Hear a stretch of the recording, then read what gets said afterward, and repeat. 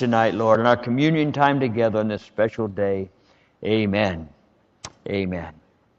Everybody said amen? Amen. Hallelujah. Let's give God praise. Thank you, Lord. Thank you, Lord. We give you blessing, honor, and praise. Hallelujah. You may be seated in His presence. And this, as you know, is a very special day. Week that July 4th falls on the Lord's Day. Looking forward to tomorrow, but we get a head start tonight on this day when our Declaration of Independence was signed on July 4th, 1776, for our nation to be free. And today on July 4th, tomorrow July 4th, we are celebrating the 234th birthday of our nation. I'd like to put on the screen a quote from wallbuilders.com, who is just standing for our nation in righteousness. And it's a little long, so I put it up here because I want you to be able to see what it said. I kind of wish that during the dance we could have had words up there, but you had to watch them to choreography that whole thing. I thought it was tremendous. But this quote, I felt I want to start my message tonight. 234 years ago, 56 founding fathers pledged their lives, their fortunes, and sacred honor, putting literally their lives, their monies, their reputation on the line. What for? To guarantee freedom for future generations. We have that because tonight. Because of their sacrifices, America is still the longest ongoing constitutional republic in the history of the world. This is a blessing that we take too often for granted, I'm sure, in our nation. Typical 4th of July celebrations include cookouts, fireworks shows, days at amusement parks, any other number of, it says, frivolous activities, things that we're out doing for fun. However, when our founding fathers reflected on what they felt should be the coming 4th of July celebration, what they might look like, what they should look like, John Adams said, it should also be a day when we remember God's hand in deliverance and a day of religious activities where we commit ourselves to Him in solemn acts of devotion to God Almighty. Amen. That's what was said, that we might devote ourselves back to Him with our acts of devotion to God Almighty. And I think the importance of remembering God's hand, even in American independence, was passed down from generation to generation. I'd like to read from John Quincy Adams' famous 1837 oration, where he reminded Americans, he said this: the birthday of our nation is indissolubly linked with the birthday of the gospel dispensation. The gospel in this age means that. Declaration of Independence laid the cornerstone for human government upon the first precepts of Christianity. Laid upon the first precepts of Christianity. I don't know if our legislators know that today or not, but I think we need to reinforce that. In your Bible blog, in the bulletin today, I recommend at the bottom here suggested reading this book by Peter Marshall, and many of you I'm sure are familiar. His father was the late U.S. Senate chaplain for many years. His mother was the best-selling author, Catherine Marshall. He wrote it with David Manuel, The Light and the Glory. I don't know if you've read this or not, but I would highly recommend it because this book traces the history of our nation from 1492, when Columbus discovered America, to the signing of the Declaration of Independence. And it asks the question, did God have a plan for America? I think we need to answer that question today. People need to know, did God have a plan for us? On the back of the book, it said, America, America, God shed His grace on thee. One of the songs we sing. Did Columbus believe that God called him west to undiscovered lands? Does American democracy owe its inception to the handful of pilgrims that settled at Plymouth?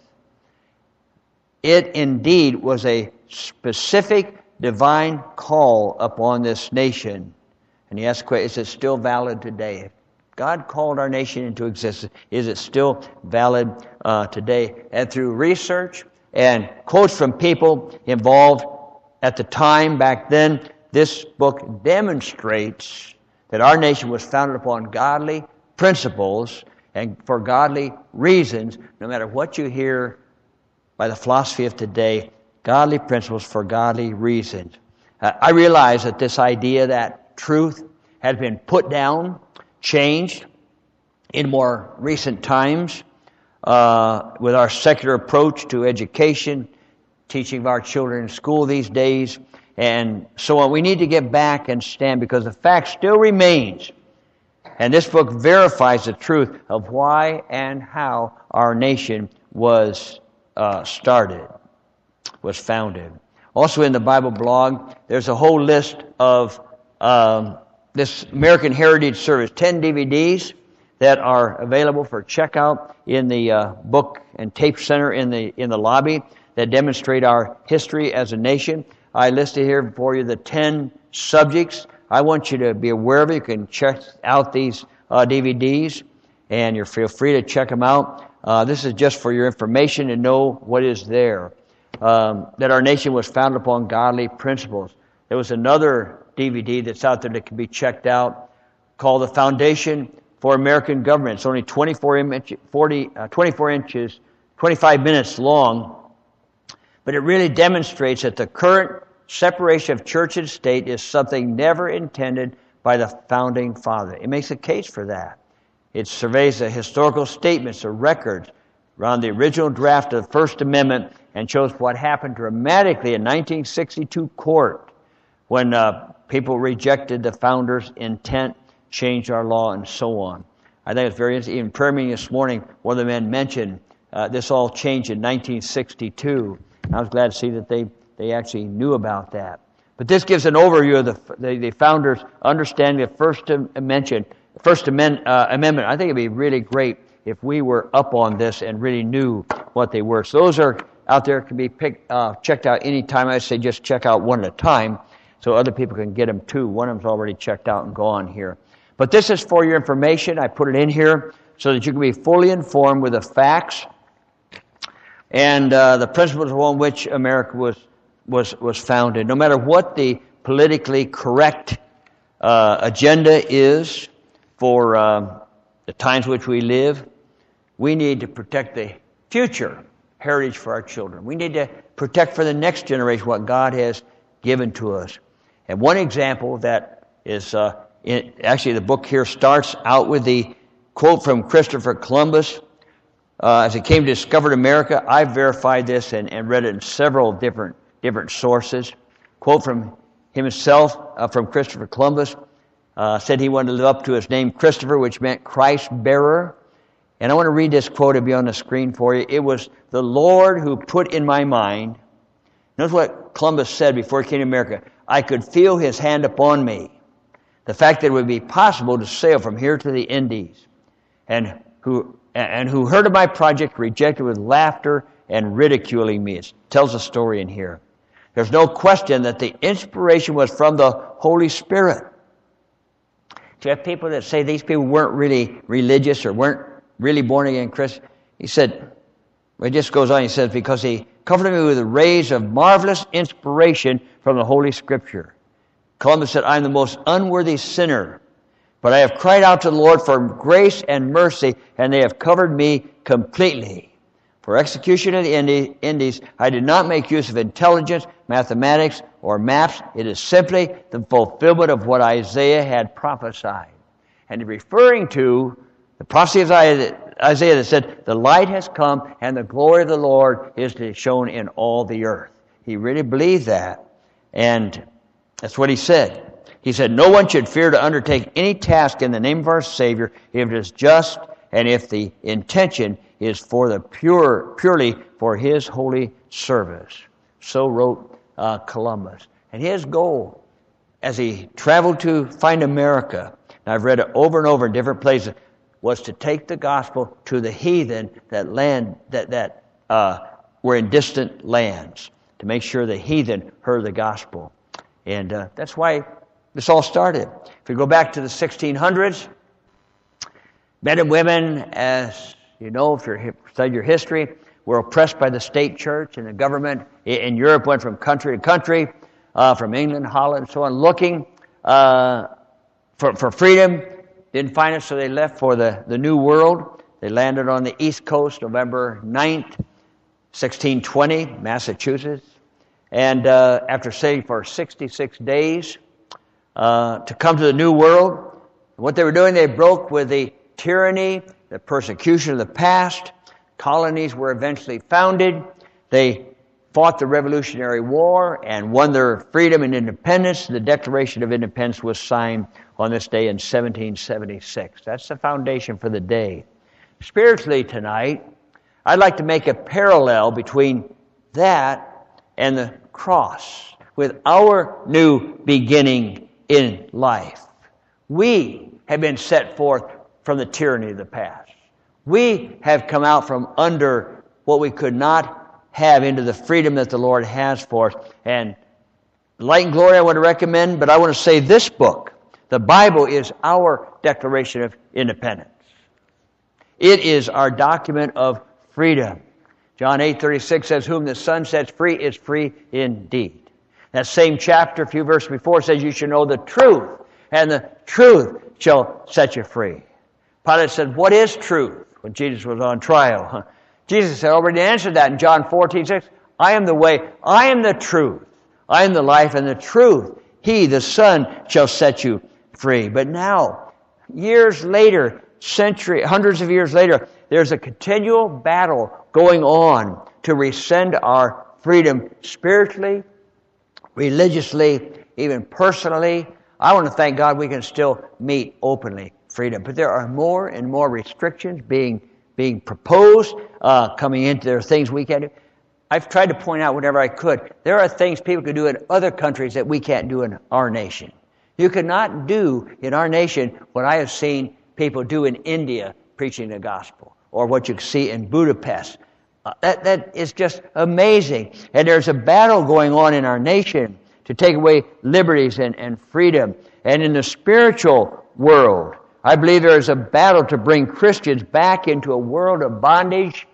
I'm not talking about politically now. I'm talking spiritually, bondage to the old life, that instead of our freedom, we would get back under the world, the flesh, and the devil, where they saying the chains have been broken, and we've been brought out from underneath that.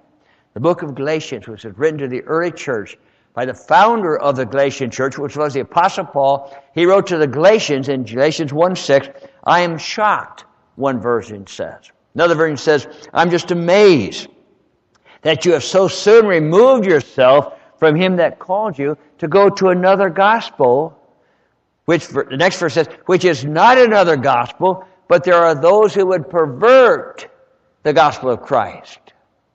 In other words, I just am shocked that you left your freedom in Christ and turned to invent another gospel. There are people that are leaving the freedom in Christ for religiosity or just their own philosophy, their own way of life. They make up their mind what they're going to be. He says, "Oh, foolish people, Galatia, I'm shocked that you could do this." He says in chapter 3, "Who has cast a spell over you? Who tricked you? Who bewitched you that you now do not obey the truth?" We should say that to America today. Verse 3 of the same chapter, "How foolish can you be? After starting your Christian lives in the Spirit, why are you now trying to become perfect by your own human effort?" Who saved you, he asked them. Did you get saved by the Spirit or yourself? Now, why are you trying to be saved by yourself when it was the Spirit that saved you? And we as Christians need to hear the message, because God saved us by His grace, by His work. And I think we need to not be trying to make it on our own, trying to figure out how we're going to do it, but we need to really walk in the grace that saved us. First point I'm trying to make is this.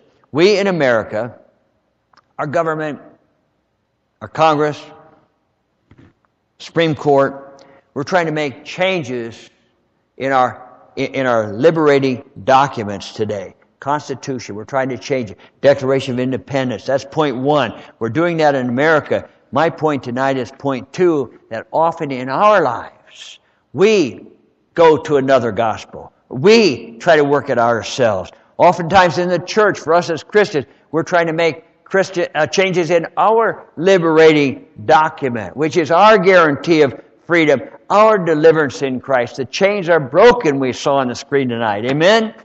And I want to say that I just want to say, I personally have a huge problem with the whole revisionist history type of thing.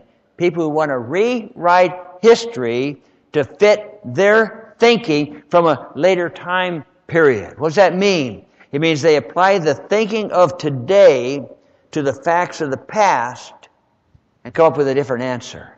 In other words, they place our modern mind into the mindset of people back when they wrote the Declaration of Independence. Well, this is what they meant. No, you don't know what they meant, so get the books and study what they meant. I'm a purist, and I can speak from history. I speak about this, and I'm passionate about it. I have a master's degree in history from Northeastern Illinois University, and I can't stand it when people rewrite history to match their opinions instead of what really happened. Whether it's with the American Revolution and what happened at the beginning of our country, whether it's with the different world wars and the new theories that are coming out for that, or whether the Holocaust for the Jews really happened. I actually heard somebody on TV this past week deny that the Holocaust could have happened. Come on. We have no right to change history. And I'll tell you, the Supreme Court, the justices seem to be doing that with our Constitution. What they're giving a different meaning than the original intent. And I want to say we need to pray about the appointment of this next judicial judge. We really need to pray. I've been following it. And it depends on whether we're liberal or conservative. And the whole thing is getting us to move in a direction that God, I don't think, intended this nation to go. And we've watched judgment come on Israel, and I don't want to see God's back turn upon us. We need to live in the light and the glory, as was stood by Isaiah's words that Columbus took, and so on. Our school boards today are doing with the law and not allowing things in our school, not going by history, not going by tradition, but by the mind of modern man who has forsaken the old paths, the facts that our nation was founded upon, because they were founded upon godly principles by people that wanted freedom to worship God. And we're changing that in our nation. And we're even trying to change in the church what the old book has to say. Preach what people want to hear. We've got away from the old-fashioned gospel that salvation is by the blood of Jesus who died on the cross. I've heard of a large mega Spirit-filled type church that said, we're not going to mention the blood anymore because it's offensive to people. Come on. This is the Word of God. Let's not change the Word of God like they're trying to change history. Jesus said, I will give you freedom. I'm come that you may have life and have it more abundantly. Amen. That's what Jesus said. The Bible says He came to set us free from the law of sin and death. We need to be free from that. And whosoever the Son sets free is free indeed. That is our freedom in Christ. And we do not need revisionist Christians with a new gospel. Even as we're trying to adapt our methods in our life to reach the world in which we live today. And I know that we need to be contemporary, and I'm all for that. We're seeing changes in our church, and that's fine with me. But it has to be done without compromise. Contemporary, yes. Compromise, no. And I think we need to hear the preaching about the cross and the blood and the power of Jesus that can wash away our sins and make us new creatures in Christ Jesus. Something is wrong when a country like Hungary that was closed to the gospel within our lifetime can begin to have that many young people singing in the streets that chains are broken, while we are wandering around and say, put us back into bondage, like the Galatians. So you're going to say, boy, Pastor Mel is really mad tonight. No, I just really want us to stick with God's given us a great nation, and we're wrong to let it go down. In a moment, we're going to celebrate the Lord's Supper on the special day of freedom. He came that we might be set free. And Jesus said, as often as you do, it's on the front of the table, this do in remembrance of me. We sing, we honor the Lord. We give honor and glory. He said, remember me. Remember me and my words, and do them. We cannot change the message by which we are saved. Don't find another gospel that's more palatable and less offensive. This table for us as Christians, is our monument to freedom. We're set free by the power of Christ. We're delivered by the blood of Jesus. Freedom in Christ, who took our place in death. He died. Why? Because the wages of sin is death. Our sin equals our death as a penalty for that. He died because He took our place. Without any sin, He had no sin of His own to die for, so He became our substitute. Let me take your place, put your sin, place your sorrow, put your sicknesses on me. I will carry them so much so that God had turned His back and it became dark as He had the weight of the world laid on His shoulder, and He Himself died for us. And tonight, before we partake of communion, I want to put on the screen up here my conclusion. Number one, always, I'm saying to us as Christians, always stay at the foot of the cross. It's never lost its power. Number two, return often to the blood of Jesus to cover, wash away our sins, wash you afresh. Just keep returning back to the presence of God. Number three, as Christians, pick up your cross daily. Shoulder our cross. Let's walk with that burden on us. Follow Him in discipleship. Number four, after that, let's tell others. Tell others why they need what only the cross can provide for them. There's a verse in Colossians 1:20 that says, "And having made peace through the blood of His cross, by the blood tonight, we have peace from God. By Him to reconcile all things to Himself. By Him, I say, whether things on earth or things in heaven, by Him, everything can be reconciled to Him." And I'll stop my tirade, but I'm just really upset that everybody in our nation is leaving Him out, and we're going to do it by this law. We're going to make that principle. We're going to follow this way. We're going to go by this philosophy. And I want to say, by Him, all things, whether it's in earth or in heaven. Amen? Number five, remember. Remember this, without a cross, we have a useless and a dead religion. It's dead without Him. In a moment, I'm going to ask Leanne to come back to the piano and sing the old song we're going to sing in just a moment. Jesus, keep me near the cross. And I want you to remember, as we're singing this, these 5 points. Always stay at the foot of the cross. Don't leave our message. We're saved by the cross. Return often to have yourself cleansed. He said, every communion service, examine yourself. Be cleansed from everything by the blood of Jesus. If you need healing, receive healing by the blood of Jesus. Number 3, pick up your daily cross. Say, it's hard being a Christian. Hey, pick up your cross and follow Him. He picked up His cross. Let's follow Him as disciple. Tell others why they need what only the cross can provide. And remember, without a cross, you have a useless and a dead religion. Stay at the foot of the cross. Let's stand, shall we? Leanne, sing the first verse. Let's just draw near to the cross tonight. Jesus, keep me near the cross. There a precious fountain,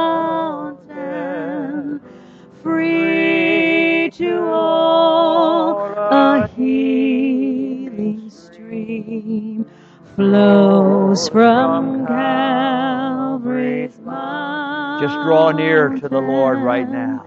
In the cross, in the cross, be my glory ever, till my raptured soul shall find rest beyond the river.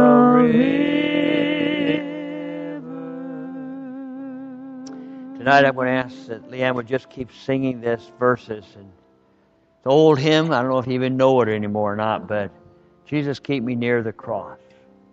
Help me to take up my cross.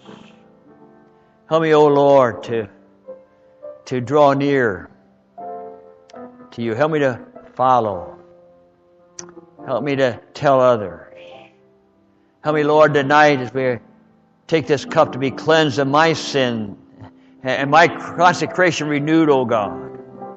Lord, I pray tonight if there's people that need healing, I just pray, O God, that you might touch them as they take this broken bread. Your body was broken that we might be made whole. Lord, I ask you tonight to minister to us. May we draw near to you. I want you to come to the altar, and as you prayerfully are ready, come take a cup and take a piece of bread, and then find a place of prayer, maybe around the front. You can go back to your seat if you want to, but I'd like for us just to spend some time alone with Him and renew our covenant on this day that He's promised. When you're prayerfully ready to come, feel free to just come. So we sing another verse.